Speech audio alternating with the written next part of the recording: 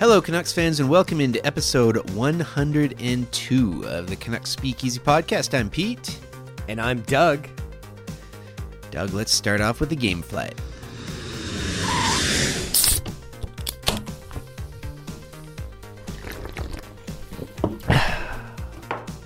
The Canucks flew into Florida to play one of the best teams in the league, the Florida Panthers. Unfortunately, they were pretty short-handed due to a COVID outbreak.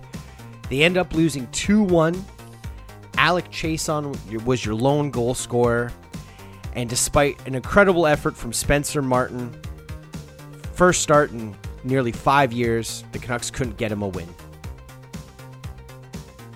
Canucks outshoot the Blues 39-17, but fall 3-1 after Tanner Pearson opened the scoring. Nice to see Petey get a helper, but Mikey DiPietro is still looking for his first win as well. The Canucks took a 2-0 lead into the third period and unfortunately fell 3-2 to the Oilers in overtime. Elias Pettersson had an absolutely ripper of a goal, and once again, Spencer Martin stood on his head, but the Canucks couldn't get him the victory. Well, at least two of the three losses were in extra time, so get a couple of points out of them at least. And considering the amount of players that were in COVID protocol for the last three games, I'll take that as a pretty big win for this team. I mean, I think this team showed a lot of heart and grit considering some of the top-end talent they had been missing. Yeah, the game against Edmonton last night, that was a tough one. I thought they had that, and I really wanted to see them get the win for Martin there. Yeah, I mean, Martin had, what, was it close to 50 saves, or wasn't it? Or, wasn't there like almost 50 shots against on him? He played 50. There you go. He played amazing, but unfortunately, the Canucks fell apart in the third period and then obviously ended up losing the extra point to Edmonton in overtime. Well, we got a lot of Canucks talk coming up on this episode. We have a guest again for the first time in a while. We have Dan Mackles joining us for a conversation about the Canucks. Yeah, it's a really good conversation with Dan. Dan's a really good guy, super easy to talk to, and if you're not following him on Twitter already or haven't seen some of his viral videos he's posted to Twitter, make sure you're giving him a follow. And yeah, we get into the Canucks announcement of a new GM, the hiring of Emily Costengay, and all things Canucks, really. Yeah, it's a pretty fun chat. We got lots coming up here to do with the Canucks. First of all, Doug, start continuing our tradition of talking about the outro track from the previous episode. Get a little bit of our music in here. Well, you edited the last one, so why don't you tell us a bit about the track? Yeah, so we've already used a couple of his songs in previous outro tracks, but because this was like a collaborative album, I feel like it's not really the same, but it's from the album Bandana featuring Freddie Gibbs and Madlib. And then I went with the instrumental version because I think the instrumental version often works better for the outro tracks. So it's a Madlib beat, essentially. The song's called Cataracts. And there's actually a really crazy beat flip in the song that we didn't even get to in the outro. So if you were to go to the Spotify playlist and check it out, the beat flip that happens, it actually almost sounds like an entirely different song. We didn't get to that part because the outro ended before then, but yeah, it's a really cool groove. And you know how I love my silent breaks in those outro tracks. It kind of highlights when you and I are talking about certain things, and yeah, I just thought it fit really well. Good tune, and yeah, we definitely used Madlib before. He's certainly becoming a staple on, or at least a repeat offender in our outro tracks.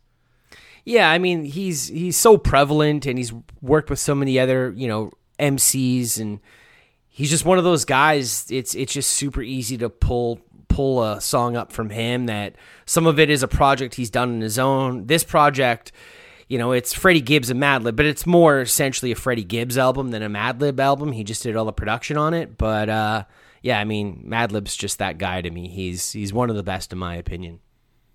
Yeah, I agree. Good stuff. He's very much one of the best beat producers I think ever. He's certainly in a league of his own. I love the Blue Note stuff he does as well. Yeah. We actually we used one of his tracks for an outro track way back when. I think that was actually a track that we gave a Canuck ticket away to. Was the person who could tell us the name of that song. And I believe it was actually Ted from the PP1 podcast who got the answer correct, but unfortunately he wasn't able to make the trip from Kelowna to Vancouver to cash in on the ticket. And I think his co-host, Braden Ursel, ended up cashing in on that prize and came to the game with us. I believe it was the Burroughs Ring of Honor game, actually. It was, but the track, I think that was actually a Groove Armada track that we used. I think it was the Sunchatcher with Jay Rue doing the vocals. I think it was that one, but we'll have to go back and check our records for that one. They all kind of blur together. Yeah, you know what? I think you're right. I think Braden won the ticket for that, but the week previous, we did use Madlib, a track from the Blue Notes album, and Ted won it, but he couldn't make it, so I think we carried over to the next week and said, hey, we'll do it this week. Who can tell us the name of the outro track this week? And that's when Braden cashed in. That sounds right. Geez, that was a long time ago. Back when we were going to games. Yeah. Hey, crazy week in football, man. Before we start talking hockey, how about this weekend in football? Have you ever seen anything like it? No, man. It was honestly, I think a lot of people are saying it's arguably one of the best slate of games we've ever seen of football. I mean, you had the 2 games Saturday and then the 2 games Sunday, and the Bengals, upset the Titans, who were the first seed in the AFC, and I think that's great. And seeing that Bengals team get to a conference final, Joe Burrow, Jamar Chase, they look like they're a team up on the rise. I don't think they'll, get over the mountain this year, but they're on the ascend. And then obviously, the highlight of the weekend, all the games were good, but the real highlight of the weekend was the Bills-Chiefs game, which was just back and forth, a slugfest. I compared it to like Ali Frazier way back when, that's what it felt like. And even that, before that, the game between the Bucks and the Rams, it felt like the Rams were doing everything in their power to try to lose that game. And, Stafford hit a long bomb to Cooper Kupp to get them in field goal range for them to win that game. But yeah, it was an incredible, incredible weekend of football. 3 walk-off field goals and a walk-off touchdown. That's just nuts. And it's going to be a hell of a lot of fun on Sunday. Who are you picking in the games on Sunday? For me, I think it's hard not to go with the Chiefs and the Rams. I think both those teams just seem like they got both sides of the ball figured out. I think the Chiefs' defense has improved vastly the past year than it was last year, and the Chiefs' offense is still incredible. And then the Rams, I think their offense has improved quite a bit this year with the addition of Matt Stafford, and they added some huge pieces to their defensive core. And to me, it would make sense. You're going to have the Super Bowl in LA. The halftime show is like the who's who of LA rappers outside of Eminem, who's obviously from Michigan, Detroit. But generally speaking, it's like the who's who of LA rappers. The Rams playing in the Super Bowl in LA last year, I believe, was the first time we ever had the Super Bowl host, at least in the modern era, actually win the Super Bowl. And I think the Rams have a very good shot this year to do the same thing.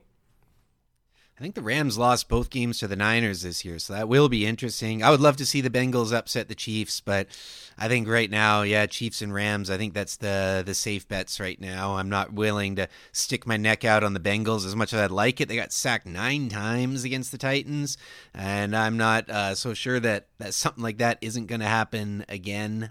So I think the Chiefs, and I think the Rams, but I think it'll be a close one. I think the Niners are going to give them some problems, but I think this time the Rams are going to finally be able to beat them. Should be fun. I know what I'm going to be doing on Sunday. I'm going to be parking myself down, and I can only hope that the AFC and NFC championship games are as good as last weekend was.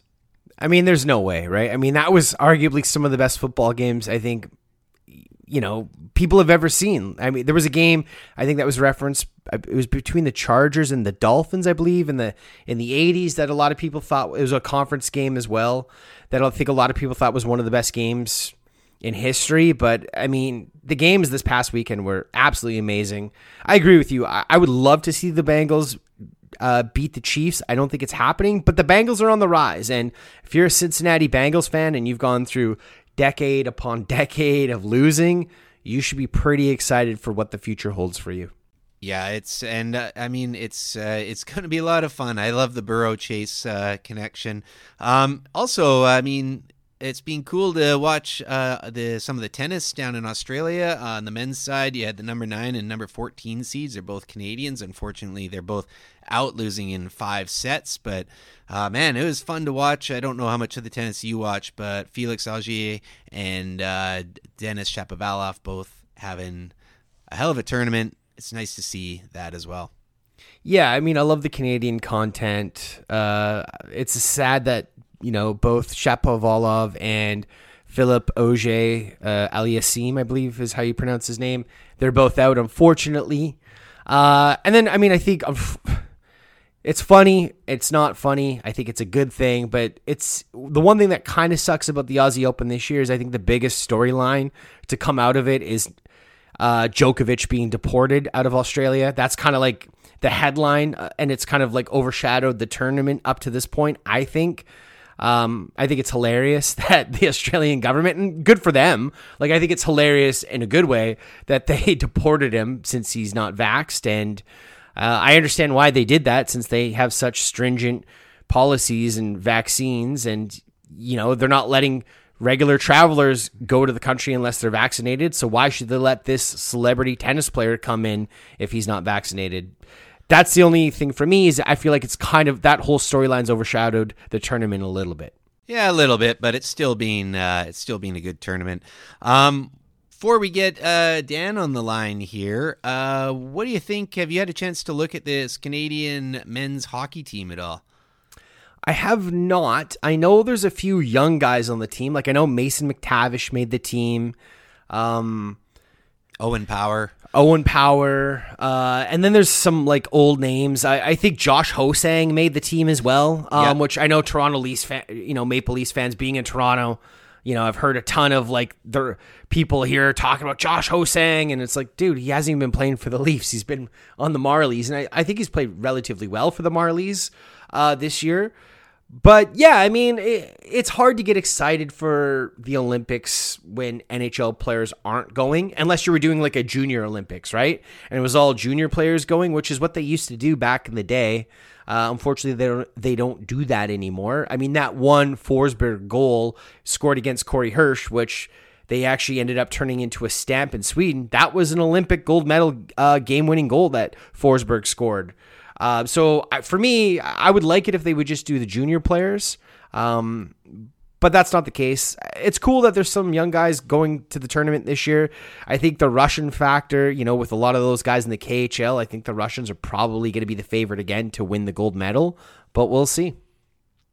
It'll be interesting to see. I'll still watch it. It kind of feels more like a Spengler Cup team. And speaking of stamps, they made a stamp of Pavel Dimitra's shootout goal here in Vancouver from the 2010 Olympics. And I was at that game when Slovakia beat Russia, and they made a stamp out of that one too.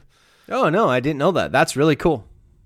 Yeah, it was a fun game. And the few Slovak fans, they were going nuts. I mean, hey, they just beat Russia at the Olympics. So I get it. Hey, can follow me on Twitter. I'm at Pete_Gas. The podcast is at Canucks Speak. Give me a follow on Twitter at Doug Venn. And check out our playlist on Spotify. It's the Canucks Speakeasy outro playlist. There'll be another funky jam added to the playlist at the end of this episode. All right, let's get into our conversation with Dan Mackles here.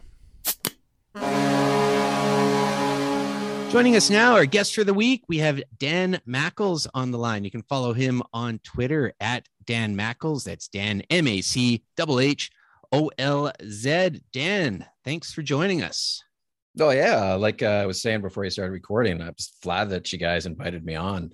Love this team and love talking Canucks. So a lot of stuff to talk about over the last, I guess, couple of months. So wherever you guys want to start, let's get into it.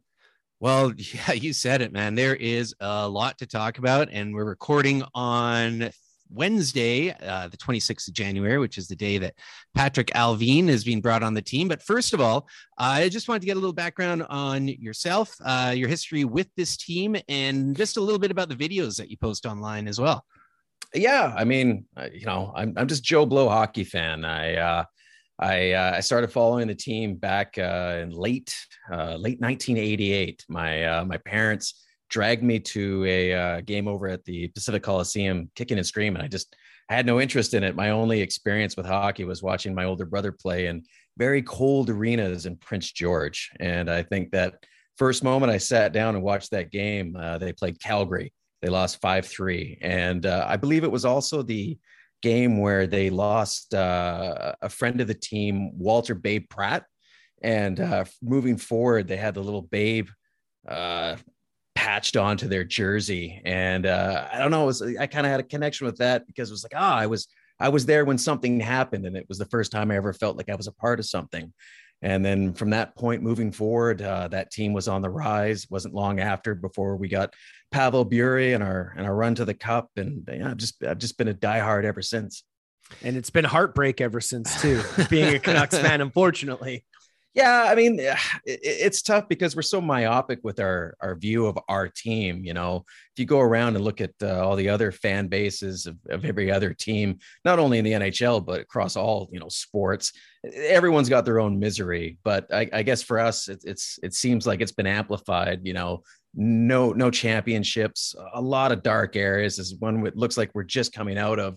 So yeah, it's been a roller coaster ride for the past, I guess, moving into my fourth decade. Ain't that the truth? I mean, you look at it, like half the league hasn't won a championship roughly. And I mean, it hurts more for teams like the Canucks and the Sabres that have been in it for a lot longer. And the Canucks, of course, we've 3 finals and no cups. I mean, we all know this. We don't need to start with all the negative stuff here, but it has been a tough time. There's some lights on the horizon. Just quickly with the videos that you put up there, Dan, any kind of backstory with those? I think what inspired me to do that was, Canuck Twitter has a terrible reputation. And when you see a lot of people voicing their opinions, sometimes it's hard to take exactly what they're saying in context because you're going to read into it digitally, whatever emotion you're going through. Right. So with everything that was going on to start the season, how tragic it began, I was just feeling like I wanted to express myself in a way that was succinct. Like you could read my energy from a video as opposed to some long-winded, multi-tweet rant. And it just kind of went from there. And, some people watched it and some people kind of connected with it. And I kind of like doing one every now and again. It's always nice to get some attention, but I try to do one when I feel inspired to do so, as opposed to just sort of, I got to do a video today. I got to do another video today. It's like, then it kind of becomes disingenuous, For sure. I mean, it's the power of conversation, and that's why we like doing this as well. And Doug and I have kind of done the same thing. We've skipped weeks in the past where we're just like, don't really feel like doing it right now. And we just try and keep it fun and loose here as well. And again, this is just a conversation about a team we love, an entertainment brand, and it's something that we are all passionate about, but it's a hell of a lot of fun. So let's start with the big news today, because I mean, there's been big news all week, but let's start with Patrik Allvin. Now, look, I'm no expert on Patrik Allvin. I probably know as much as the next person about this guy, but what do you think, Dan? I mean, this is a rookie GM coming in from a successful organization, first Swedish GM in league history. What are your initial thoughts about it? I think mine kind of line up with yours, Pete. Like, I don't know much about the guy other than the few things that I've read. And when it comes to new management, I didn't know much about Jim Benning, and other than he was a journeyman defenseman that played here back in the late 80s. So unless it's like a big name that we get with Rutherford coming in that has a track record and a long resume, it's kind of like, let's see. Let's give them a chance. You want to give the benefit of the doubt that they did their due diligence to bring this guy in who knows what he's doing. So I'm optimistic. I'm hopeful. I mean, what about you? Yeah, I agree. I like the hire. I don't know a lot about Patrik Allvin either. I do like the fact that we have another European GM in the NHL. Kekalainen in Columbus is the first GM. Finnish descent. I like that. I like that you're seeing some of the old boys club slowly changing. I'm sure we'll get into some of the other hires the Canucks have done in the last week or so as well, and how that's kind of, changing the landscape of the NHL. I think it's important. By all accounts, Allvin sounds like he's a very bright guy. He's been with the Pittsburgh organization, I believe, since 2004 or 2003. He's part of all 3 Stanley Cups they've won during the Sidney Crosby era. And obviously him and Jim Rutherford worked together in Pittsburgh while Rutherford was there, and they obviously had a really good connection. And I know right off the bat, he was one of the first people Rutherford targeted as a guy he wanted to bring in for the GM role. I know it's been said from the beginning, and I think this is what maybe some Canuck fans have an issue with. It's that Rutherford probably does have the hammer at the end of the day to make any final decisions as far as if a player like JT Miller gets traded or a Brock Besser gets traded. It's going to be Rutherford who kind of has, the final say in that, it seems like. Do you have a problem with that though? No. I think, yeah. I mean, titles don't mean much to me, right? Like, if we've got a competent guy like Rutherford that's going to steer the ship, that sounds great to me. I think as well. I mean, how long have we been calling for more transparency and a buffer between ownership and management with this team, right? I mean, Jim Rutherford has the track record, but he is deliberately surrounding himself with a different cast of people. I don't think it necessarily means that at the end of the day, he's just going to go back to an old boys mentality. I think he's there more to put the rubber stamp on it. If his team of people come to him and say, hey, we want to trade Miller, we want to trade Besser, or we want to trade Mott, or whatever it is, he's there just more to do the rubber stamp and make sure that everyone's, dotted their I's and crossed their T's with it. I also think with Rutherford, he has said right from the beginning, and the communication to the fans, I think it's a breath of fresh air, I think, during, coming out of the Benning era. And I'm not a guy that wants to slam Benning for everything he did. I do think he deserves some credit for some of the positives he did do, but the lack of communication to the fans was always a problem. Pete and I have talked about it for ages, and Rutherford's the polar opposite of that. And one of the things Rutherford said right off the hop is that he wants discussion in the war room with co-GMs and scouts. He wants people to discuss and to debate why we should be taking this player over that player, why we should be signing this player over that player. Healthy debate and healthy discussion is good. And he said right from the beginning, we're not always all going to agree, but that's the point. The point is that we're going to push each other in different directions and hopefully come to an agreement at the end on what's going to be the best direction for this team moving forward.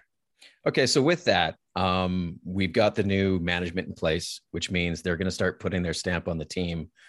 Let me ask you guys, where do you think this team's at? Like, how close do you guys think we are to contending?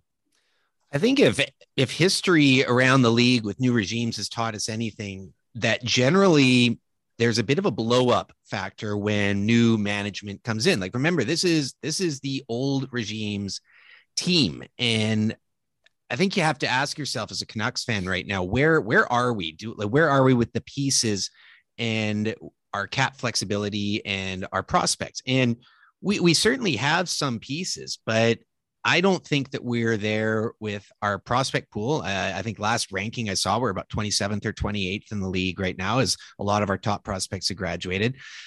And I think there is something to be said that maybe you do look at moving some pieces.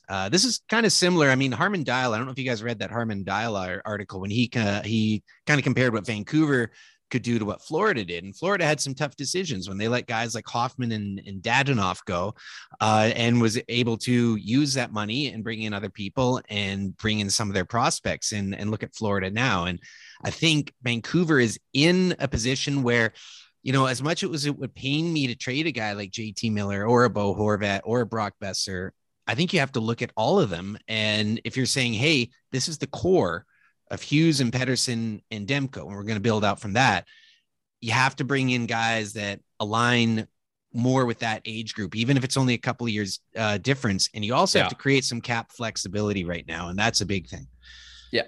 I think it was mentioned, right, where they want, I forget the term that Rutherford used, something to do with flexibility in the cap and the fact that they are so close to the cap with being a team that, frankly, they're not in the playoff picture. It's great. The resurgence has been great. My negative Canuck side of always hoping for the best, preparing for the worst, has got me kind of leaning towards, I just don't think the postseason is going to play out for us. I mean, you take a look at what happened last night against the Oilers. That was tragic. But yeah, there's three pieces that we have that I think you have to build around, and that's the star center, which I believe is Pettersson, the elite defenseman Hughes, and then the goaltending. Everything else is up for discussion. Yeah, I also think that this team is in a different spot than where they were when Benning took over. Right, when Benning took over, it was kind of the end of the line for that core. Where this core is pretty much put together for the most part. There's obviously pieces you need to add here and there, but I still think the best days are ahead for the core of this team, where that was kind of the polar opposite for when Benning stepped in. And I think the one thing that I'll give Rutherford credit for, at least so far, is he seems like he's pretty patient with trying to assess the team and what it's lacking and what it needs to move forward. And there's going to be some tough decisions here. I agree with what both of you guys said. I think your only three players that you're not moving are Petey, Hughes, and Demko. I think everybody else is a tradable asset. If the right piece is coming back or the right offer comes your way, I think you could trade any of the other players outside of those three. I think you make a good point about the patience there, Doug. I mean, Trader Jim hasn't made a trade yet. He's rounding out his core of characters, and I think that's a good sign. He wants to see what he has. He's not coming in and just being like, okay, bang, bang, bang yet. I think, the team, and Dan, you mentioned the quote from Rutherford, and I can't remember it exactly, but it was something like being up against the cap and not in the playoffs is not a good situation to be in. And right now, the Canucks are 7th in the wild card right now. And I mean, realistically, it's going to be very hard for them to make the playoffs. And they need a lot of breaks. They need a lot of breaks. You need a super hot streak still. You need to leapfrog a lot of teams. And I mean, it's not impossible. We're only just past the halfway mark of the season. But is that really the best move right now? Hey, if they get hot with this roster and make the playoffs, there's no harm in that at all. That's great, but you shouldn't be loading up to make the playoffs. But it's also interesting too, when you have immediate success at perhaps the wrong time. You mentioned, Doug, about when Benning first came in, and you almost wonder if one of the most hurtful things to this whole regime that we just saw leave was the success they had in his first year. I mean, they were not expected to do as well as they did. They made the playoffs, and people thought, oh, we're still close. Just a couple little alterations here and there, and we can get right back in the hunt. When in all reality, that was the death rattle for that team, that core. And they held on to too many guys for too long, and they became depreciating assets. Now you take a look at what's going on right now with, Bruce Boudreau coming in, the success the team's had, but you look at the asset like Miller.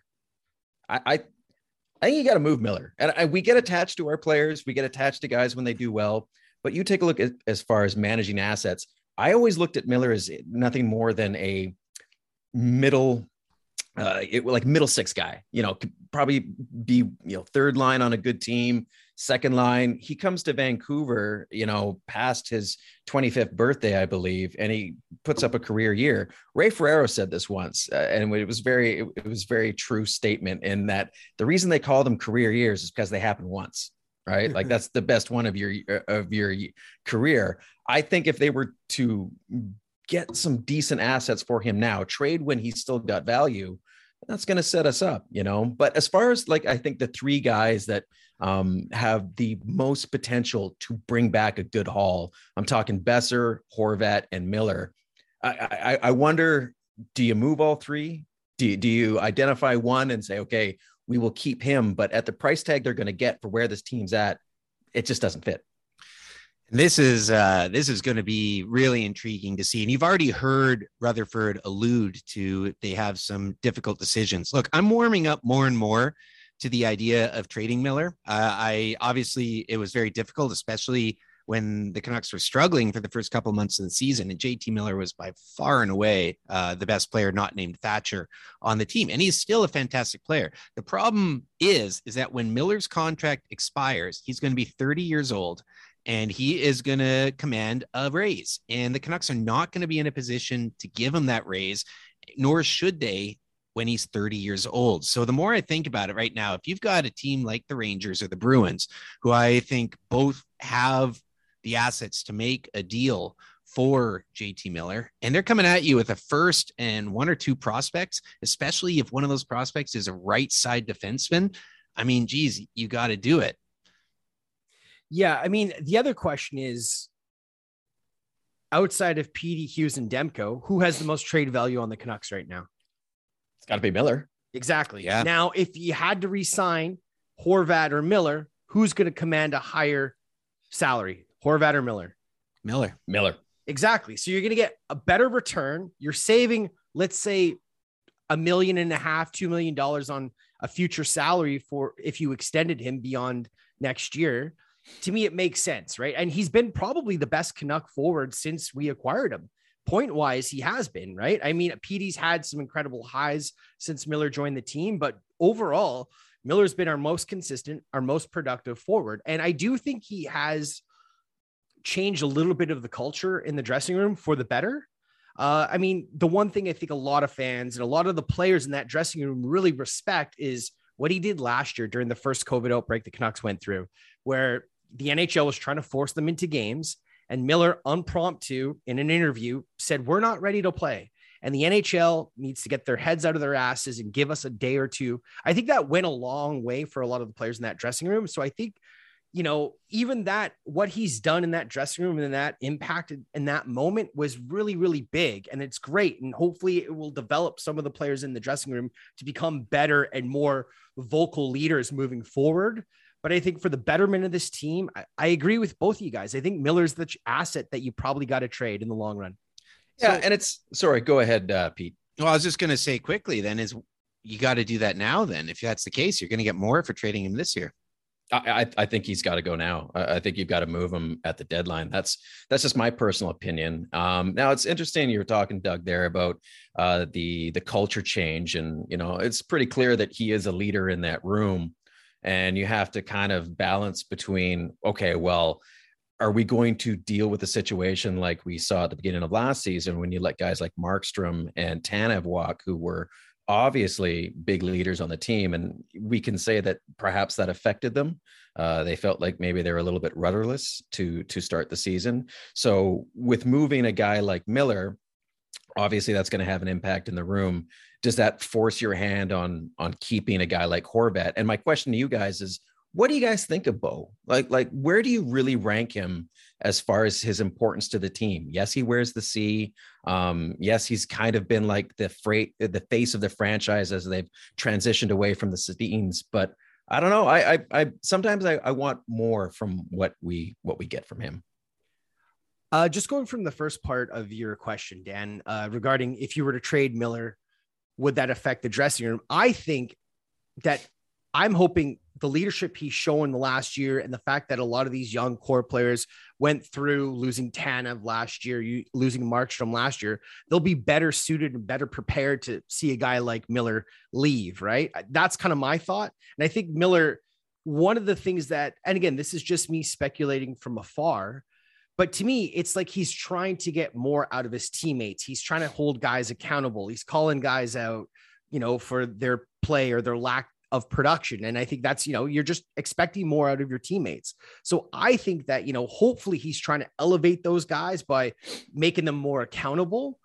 With Horvat's interesting because I think Horvat's one of those guys that when he's on, he's producing and he's productive. He's a little streaky. I will say this though, with Horvat, he has been very good in the limited playoff action we've seen him in. He's been one of, if not our best forward in the playoffs. And that's when you really want guys, right? I mean, you think of guys step up when it counts. Exactly. You think of guys different position, but you think of like a Willie Mitchell who stepped up every year in the playoffs. And, you know, I look at Ryan Kessler, and sure, Kessler had a 40-goal season for the Canucks, but, you know, during that 2011 run, I think Kessler was, you know, our heart and soul of that run. And it was, you know, the injuries he ended up sustaining by the time we got to the finals that really, I think, hurt the Canucks not going all the way. Can we not talk about 2011? I just will say with Kessler I won't talk about 2011 too long here, but that Nashville series with Ryan Kessler was maybe the most dominant series by a Canucks skater I've ever seen. And with Bo, that is a good point about the playoffs. Is that they're going to have to decide what to do, though, because again, Bo is going to be 28 when he becomes a UFA here. He's not going to be a kid anymore. But the question they're going to be asking is, do they want Bo to kind of be this legacy Canuck, like kind of like a Jonathan Toews or a Claude Giroux? Well, Claude Giroux is maybe a bad example. I think he might be getting traded here, but one of these guys who is the heart and soul, the continuation of that. The one thing with Bo as well is his faceoffs and his two-way. He does a lot of other things for the team, maybe too much in terms of the faceoffs. There's sometimes, at least under Green, where there's just times where, Horvat was out there to take the draw and go to the bench. There's almost a little bit too much of that. But this is something that the management's going to have to really decide is like, do we build it around? Is he our captain? Is he the guy that we build it around? I think the likelihood out of Boeser, Horvat, and Miller, if they were to keep one, my money would be on Horvat out of those three guys, though. I would prefer that. Now, it's interesting, we mentioned Kessler, and I think for me, coming out of, that era that we had with Gillis and, President's trophies and being in the mix, a lot of people naturally sort of slot, well, we've got Pettersson as our Henrik and Horvat is our Kessler. And I don't think Horvat is that. He's an interesting guy in the way that he is a big guy. He does play 200 feet, but he doesn't play defensively as well as a Ryan Kessler. And up until, correct me if I'm wrong, he's still not a great penalty killer. And for what he is as a second line center, he's in this funny kind of tweener spot, right? Like he's never going to be a guy who is going to be on your first line, but yet he's too good to be a third line shutdown guy. And yet I don't find him to be his defensive game to be as complete as a guy like Kessler. He's an odd guy. That's just the way I look at his game. And again, I like the guy. I think I love his presence on this team, but. And, like something I've said on this podcast a lot is I think Pettersson is the more likely guy to win a Selke trophy than Bo Horvat. I just really think that Pettersson has that potential. I've said many times, I think his top end talent is akin to a Pavel Datsyuk. I think that's kind of the player that he could, if all the stars align and we get someone close to that, I think that he's the more likely one to win a Selke trophy than Bo Horvat is. Again, I've mentioned this many times. I'm Joe Blow hockey fan. All right. Like I have played beer league at a very low level. I am never worked in management, but I have zero issues with what we're going to get out of Pettersson. I believe Pettersson is a foundational piece. Yes, he struggled. He's 23. So many young players take a while to get their footing. Like you take a look at the Sedins. If we would have bailed on the Sedins after 3 years, we never would have had them become what they became, right? And Pettersson is way ahead of the Sedins. He will be fine. It's trying to figure out what to do with those complementary pieces that we will consider the core. Because it seems like the three of us are all in agreement with Pettersson, Hughes, Demko. Where do you go from there? So here's a question for both Dan and Pete. What do you guys think of Brock Boeser and Boeser being the guy you trade and you keep Miller and Horvat? Because the argument you could make with Miller is you can use him up and down the lineup. He can play center. He can play wing. He can play your third line if you needed it to. He could play your first line. He's a lot more versatile as a forward than Brock Boeser. And Boeser has been my favorite Canuck pretty much since he joined the team. You don't have too many players in the league that can score goals when he's on like he can. Do you guys think that Boeser is maybe a likely trade candidate? And if you did want to trade Boeser, what do you think is the likely return the Canucks could get for trading him? You first, Pete.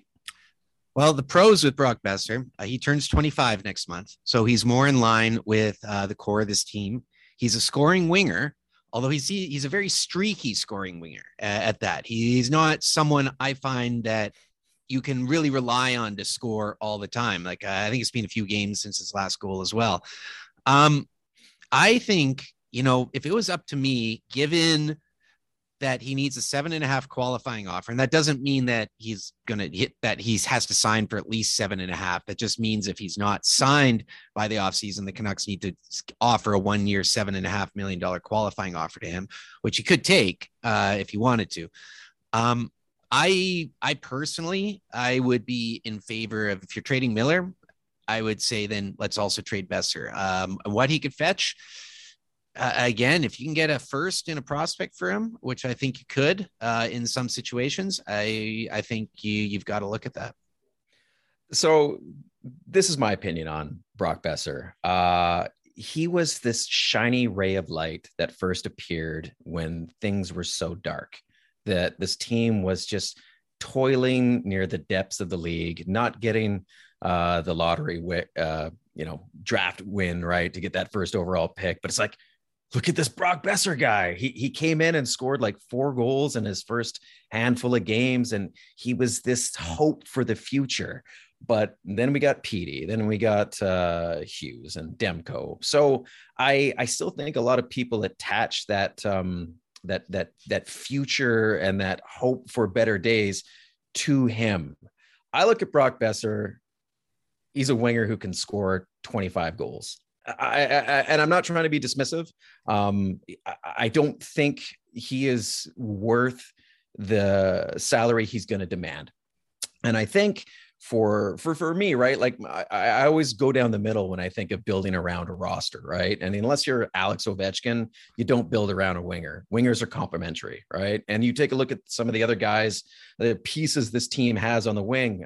Garland, I mean, he's been a nice surprise. I think Höglander is going to be someone that, is maybe going to fit in that middle 6 range for forwards, and hopefully Podkolzin can be someone that you can slot into the top 6. So for me, while he's still got some value, I would move Besser. And as far as getting a return, yes, draft picks. We all want draft picks. Draft picks are great, but I think you have to get a roster player for him. You have to get a roster player around the same age with the same sort of pedigree that you can plug in. I think at this point, just to ditch these guys for prospects and picks it means we're going through a big rebuild. Yeah, I agree. And I think you bring up a really good point, Dan, about when Besser first came to the team. He was this kind of shining light in what generally was a dark era for the Canucks. Like Horvat was still young and he was progressing, but he was still playing behind the Sedins. And yeah, this kid come in, lighten up the NHL, scoring. I think he had like 24 goals his first year, 25 maybe. Still has not cracked 30 goals yet. I think he had 29 that he got injured right at the end. Like he was right on that cusp, right? The Clutterbuck hit. And he's never really been the same since then, to be fair. Streaky, like you said. Yeah, that's true. You mentioned trading him for a roster player, and a guy that seemingly would fit age-wise, positionally, and has been rumored to be attached to Besser is Matt Dumba. Would you guys pull the trigger on a 1-for-1 trade, Besser for Dumba? Besser goes back to Minnesota. We get that right-handed shot defenseman who's roughly the age of the core we're trying to build here. Full disclosure, 10 years ago, I was up on absolutely everybody I could tell you the healthy scratches for the New Jersey Devils, right? So I know Dumba by name. Obviously, I've watched him play when Vancouver's faced off against Minnesota.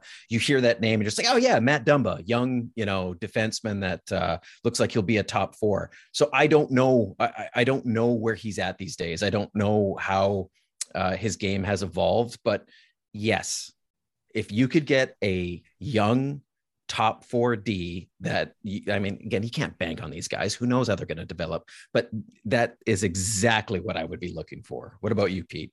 For me, it's a no. I wouldn't do it. Just because. Oh, come on. I think you need to get younger. Dumba's 3 years older than Brock Besser. Is he? There you go. Right. Yeah. So and he's a UFA after next season. So he's on the same kind of timeline as Horvat and Miller. I think you got to go lower, younger. I think, you got to look more at guys like Brandon Carlo or in that sort of age group. Looking more for like a 22 to 24-year-old right side 100%. defenseman. Yeah, totally agree with you. Yeah. I would be fine with that. We need draft picks. We want draft picks, but getting guys who are already developed and fit in with the core also works. I mean, you need a bit of both right now. But yeah, I would look at, if you're saying, okay, we're open to trading Miller, I think you also have to be open to trading Boeser, and that one may not happen until the off season. But I think there's a good chance of that. I think really what's going to be interesting for what management does is looking at a lot of these other guys as well, like Tyler Mott, Tanner Pearson, Jason Dickinson, Tucker Poolman, Tyler Myers, and OEL. Those guys, what do you do with all those guys? Because none of those guys really line up with what we're talking about, with the exception of maybe Tyler Mott. And I love Tyler Mott. I wouldn't be against the Canucks bringing him back on a reasonable deal. But the other guys, I think, are all expendable, and you could move, and you're talking about trying to free up salary. So I think that's where the real interesting bits as well are going to come with this management group, is how do they move some of these guys, and what do they do with a lot of these guys that don't fit in with what we, at least the three of us, and I'm sure a lot of other Canucks fans, has aligned as the core and age group for this team. I think the majority with the most of the players you just named, Pete, outside of Tyler Mott, they all have too much term left on their deals. So in order to trade them to free up cap space, you're going to have to give up assets, whether that's draft picks or prospects. And the Canucks, unfortunately, just aren't in a position to do that right now.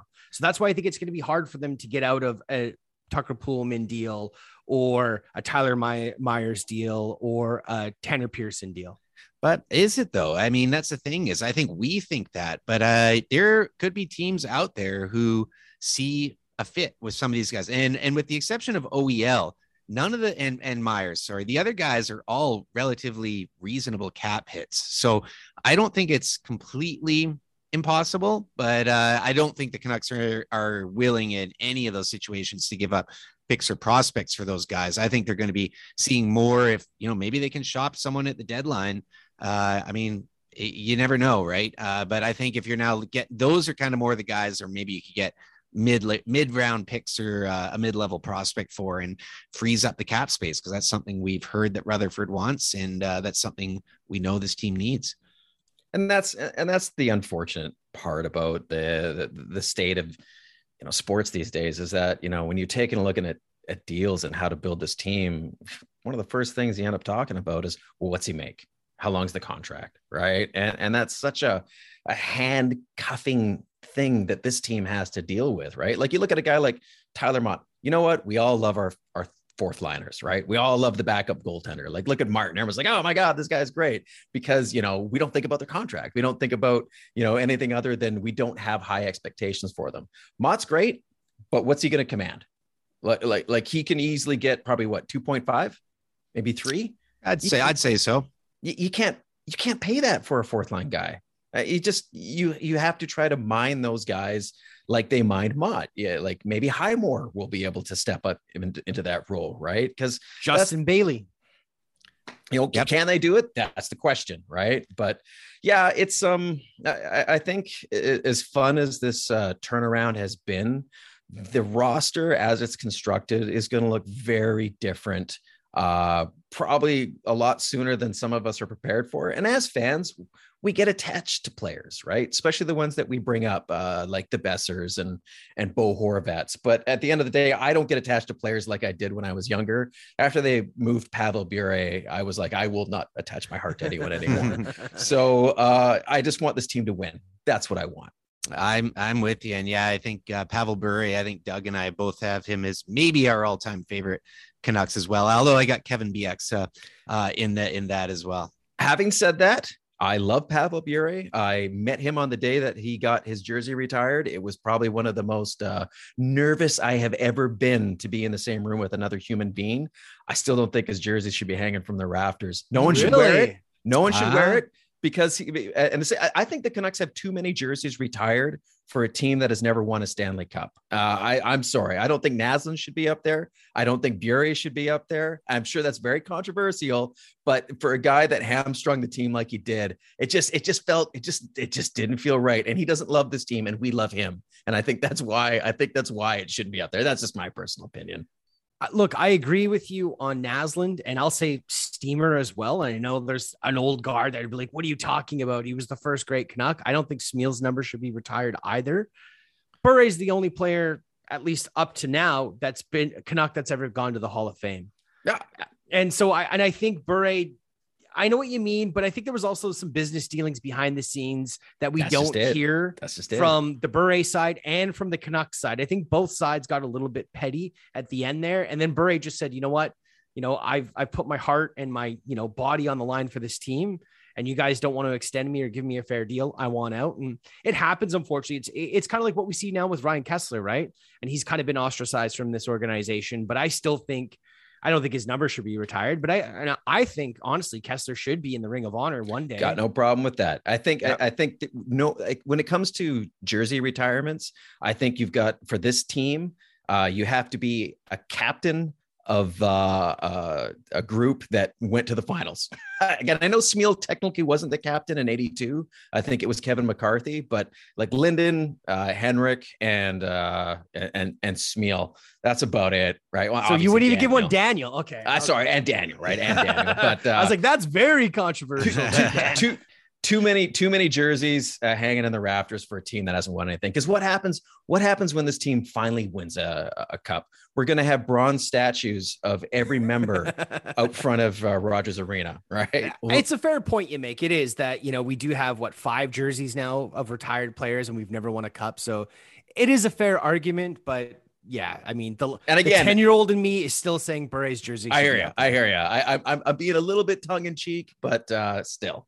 I'll tell you what happens when the Canucks win the cup. I'm going to wake up 5 days later on English Bay wearing nothing but my Canucks jersey and wondering what the hell just happened. I will say the Canucks have been around for 50-something years. A lot of these jersey retirements are marketing moves as well. I mean, and that obviously leads to the debate. Look, I don't even know if Linden should have it. I mean, the Sedins certainly are worthy of it. But look, I mean, if you're comparing the standard, like when I say that about Linden, if you're comparing the standard to other organizations, yeah, maybe it's not the same. But if this is a really passionate fan base, and there's a whole decade there of people who want Steamer. There's a whole decade of people who want Linden. There's a whole decade of people who want Bure.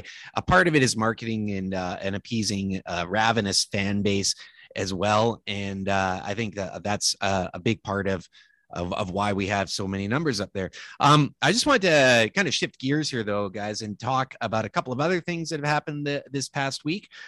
First of all, we had another hiring, and of course, I'm going to mess up her name because that's what I always do. Emily Castengay, is that right, guys? Can someone tell me if I said it right? Sure. Sounds good. Emily C. That's usually what I do when I start screwing up players' names, is I just go with their first name and last initial. Assistant GM. Again, this is another kind of new ground for the team. First female assistant GM in team history. Big background in contracts. Former Canuck Antoine Roussel was one of her clients and said nothing but great things about her as well. But again, like I'll just kind of start this off here. Different voice, different perspective, different background coming in here, which again, I think is really good. And I just like seeing a team get rounded out here in the head office with a lot of different backgrounds and ideas. What do you guys think? Go ahead, Doug. She's also the first accredited agent by the NHL, female agent by the NHL, which I think is a huge thing. Look, I don't know a lot about her. Obviously, I mean, I'm sure most of us didn't know a ton about her, to be fair. I mean, maybe you guys did. I don't want to assume. But everything I've heard about her, she is extremely impressive, extremely bright, very smart. And you listen to her story about how she had Vancouver written on a board, and there was another story about her sister, apparently, who she tragically lost years ago. And there was a story about her sister telling her that she was going to work in Vancouver for the Canucks one day, or she wanted her to work in, for the Canucks one day. And that always stuck with her. I think that was like 10 years ago, just before her sister passed away. And then she just seems very determined, very bright. And, I think this is a tremendous hire from the Canucks, and from everybody I've seen talk about her, she's extremely impressive. Yeah, I think for me, I fall back to when we were talking about the hiring of our new GM. I mean, I don't know much about her background. I think it's positive with her history in dealing with contracts. I mean, this team over the last 8 years has historically signed some terrible contracts. So much like when Gillis came in and he had his background as being a player agent, he was able to get some fantastic deals, which helped this team get so close. So if she can bring that to the table, fantastic, right? And she also got Antoine Roussel his deal in Vancouver, right? So a lot of people were saying, well, hey, if she could squeeze that kind of deal out of Vancouver, then she clearly knows what she's doing. yeah, exactly. Go ahead, Pete.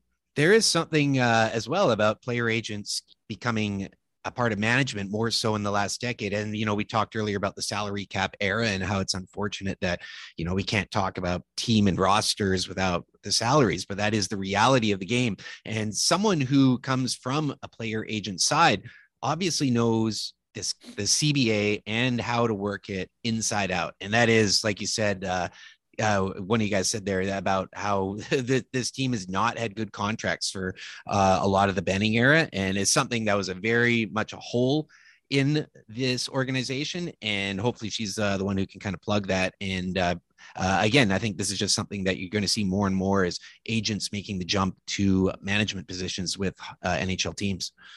And I think it's just with this whole filling out of the roster, it seems like we'll have a better understanding of what do you guys do here, which at times was a mystery with the previous regime. And I'm like you, Doug. I don't feel like jumping on Benning or I just want this team to succeed, right? And it looks like you have a different feeling. Whereas for the last 3 years, anyways, I was always kind of like fingers crossed, going, I think they're doing something right here. But I don't have that feeling. I don't know if that's just new car smell, but this feels good.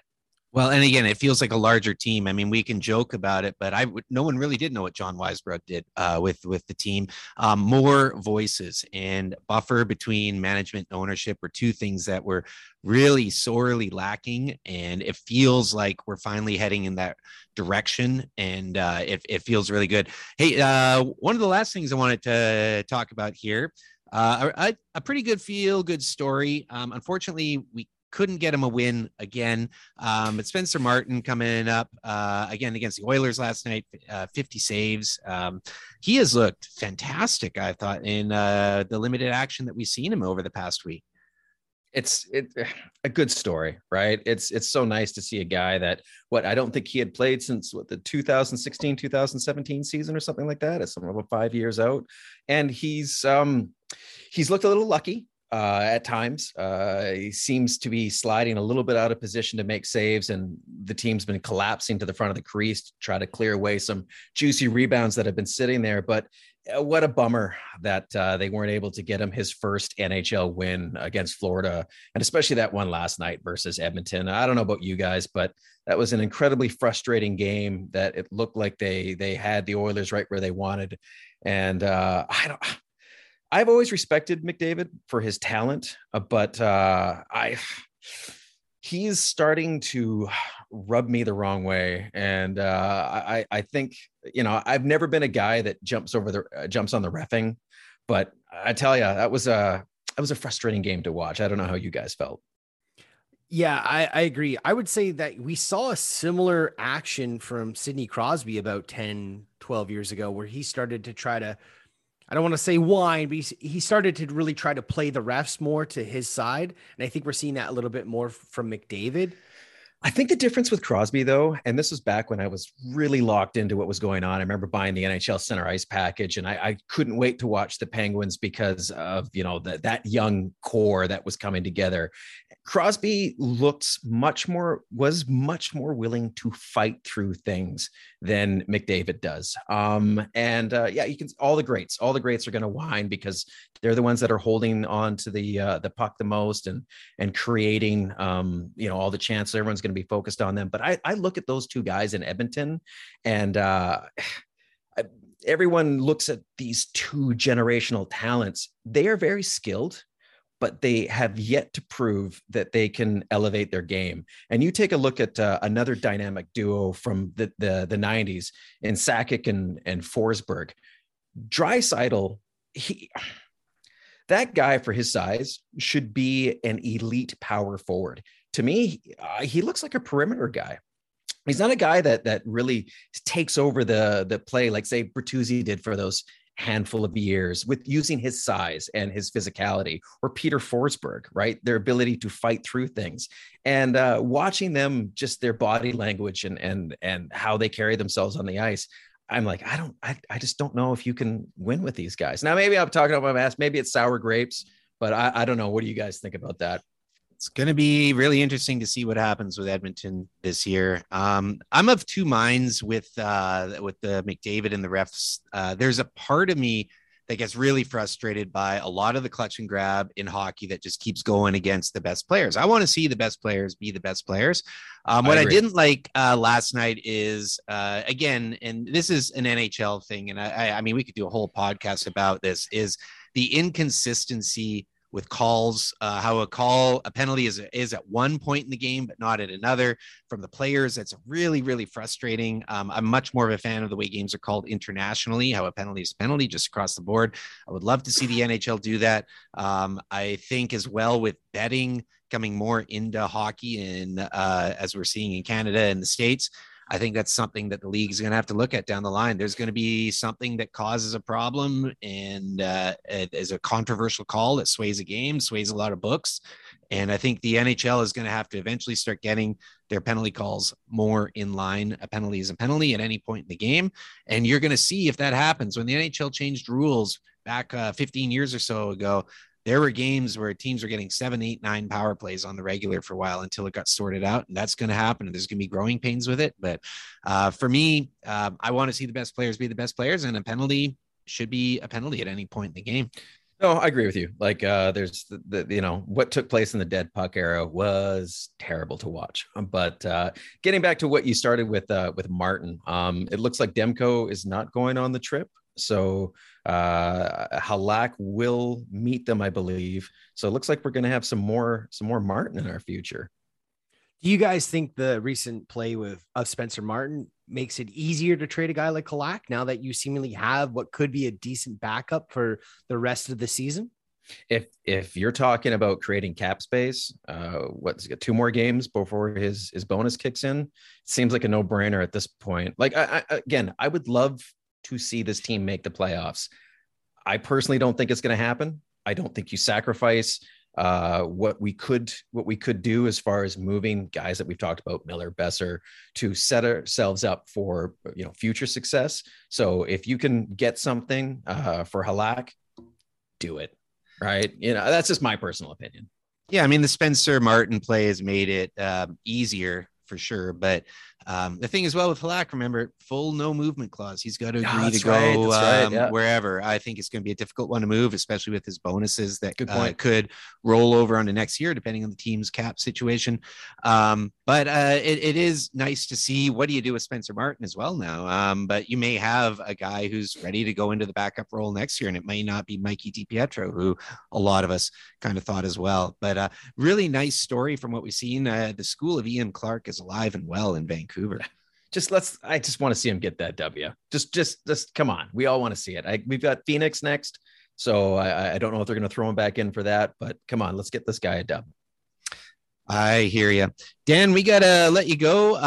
But anything you want to say to everyone out there before we bid adieu? No, again, I just want to thank you guys for inviting me on. It's nice to talk with fans that seem to kind of have a more calm demeanor when it comes to expressing their passion for the team. So if you guys want to follow me, like I said, I'm on Twitter. I love to talk Canucks. I'm at Dan Mackles, and let's see what we can do here. Anyways, have a good one, guys. Cheers, Dan. Thanks again, bud. Thanks for joining us.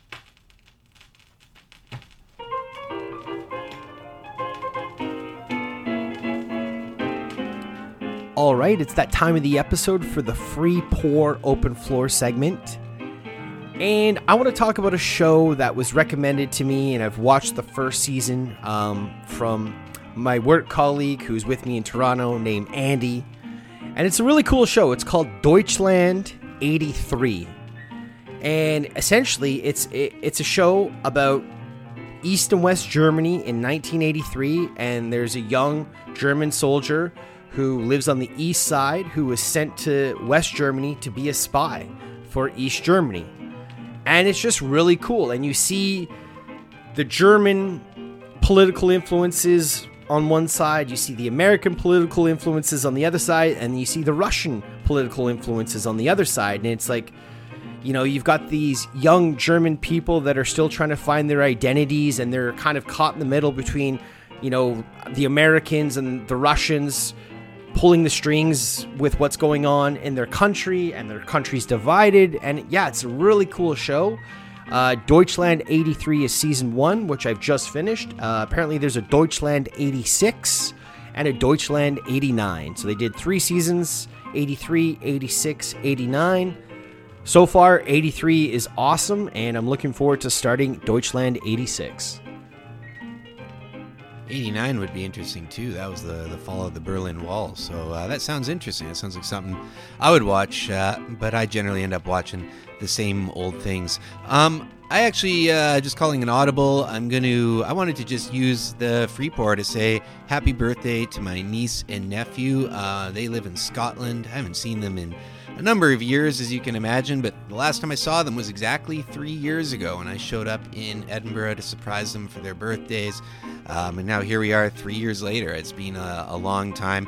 It's funny because, like, my niece, born in Edinburgh, born on Robbie Burns Day on the 25th, and then my nephew, born the next day, the 26th, which is Australia or Occupation Day down under as well, which is something that I've been a part of quite a few times down in Australia, so it's always kind of neat for me this week, but it's also just a reminder that, geez, it's been 3 years since I've been over to Scotland.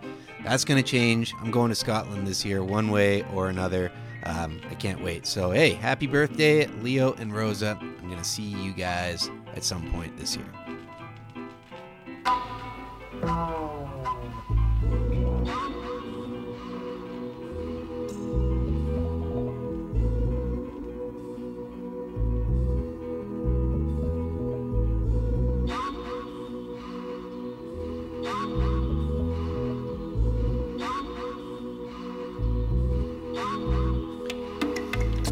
Thanks for tuning in, folks. Episode 102, just about in the books. And thanks again to Dan Mackles for joining us. That was a really good conversation. Just a really articulate Canucks fan, really passionate. And it's always just, you know, it's fun to bring on guests who just like to talk Canucks, because that's what we like to do. Yeah, I mean, Dan, like you said, was very articulate, very well spoken. Had a couple of controversial takes when it came to jersey retirements, but hey, man, it made for great conversations, and I think he did bring up some valid points, even though I don't agree entirely, but he did bring up some really good points. And, you know, I think that's what you and I have always wanted to do with this podcast, Pete, is just have good conversations with fellow fans, you know, and we might not always agree, and we expect not to always agree, but we have, you know, civil, cordial conversations, and, you know, we just want to amplify each other's voices. And, you know, at the end of the day, I believe you tweeted about this today, Pete, you know, we're all fans of this team, and I know for a fact when this team finally, you know, crescends to the top of the mountain hill and hoists the Stanley Cup, you know, I'm going to be dancing in the streets, high-fiving complete strangers. As you said, Pete, hugging anything in sight. Like, that's going to be me. I mean, I remember when we were at the Slay the Dragon game, and there were the two gentlemen who often sat in front of us where our season tickets are. And I think there have been a couple times over the courses of the year where the Canucks would score and you'd stand up and you accidentally spilt a little bit of a beer on one of the guys. And obviously, you know, ever since then, he was kind of very short and curt towards you. But I remember when Burrow scored that goal, and holy hell, man, you guys were hugging and jumping up and down like you guys were like all old college buddies who hadn't seen each other in like 2 decades. And that is what I think all of us Canuck fans are hoping it's going to be like when we finally win the Stanley Cup. Yeah, it's very true, and I'm always a half glass full fan, and I like to think that, hey, this week we're getting at least on the right path, or at least on a new path, and geez, I can't wait till that moment when I just hope I'm alive to see it. I'll tell you that. We haven't seen it yet, and every year I get a year older, and I'm like, it's not going to be this year, maybe next year, but it's nice to. The power of conversation comes across a lot better than it does on social media or texting or anything else. And I honestly think a lot of the times when you see people having beefs about the team on Twitter, it's like, if you got these people over a beer or a coffee or something, I'm not sure they'd actually be friends, because hey, it's at the end of the day, you're both passionate Canucks fans. So everyone just sometimes needs to just take a deep breath and remember what this is all about. Yeah, I mean, you would always say this, Pete, you can't convey tone in email or text. And often I think that's one of the issues with a platform like Twitter. You can't convey someone's tone. Yeah, exactly. Hey, you can follow me on Twitter. I'm at Pete_Gas. Speaking of tone and everything else, I try and keep it down the middle. And you can also follow our playlist on Spotify, the Canucks Speakeasy Outro playlist. All the outro tracks end up there. Give me a follow on Twitter at Doug Venn. Be sure to follow the podcast on Twitter at Canucks Speak. As always, thanks for listening. Hasta luego.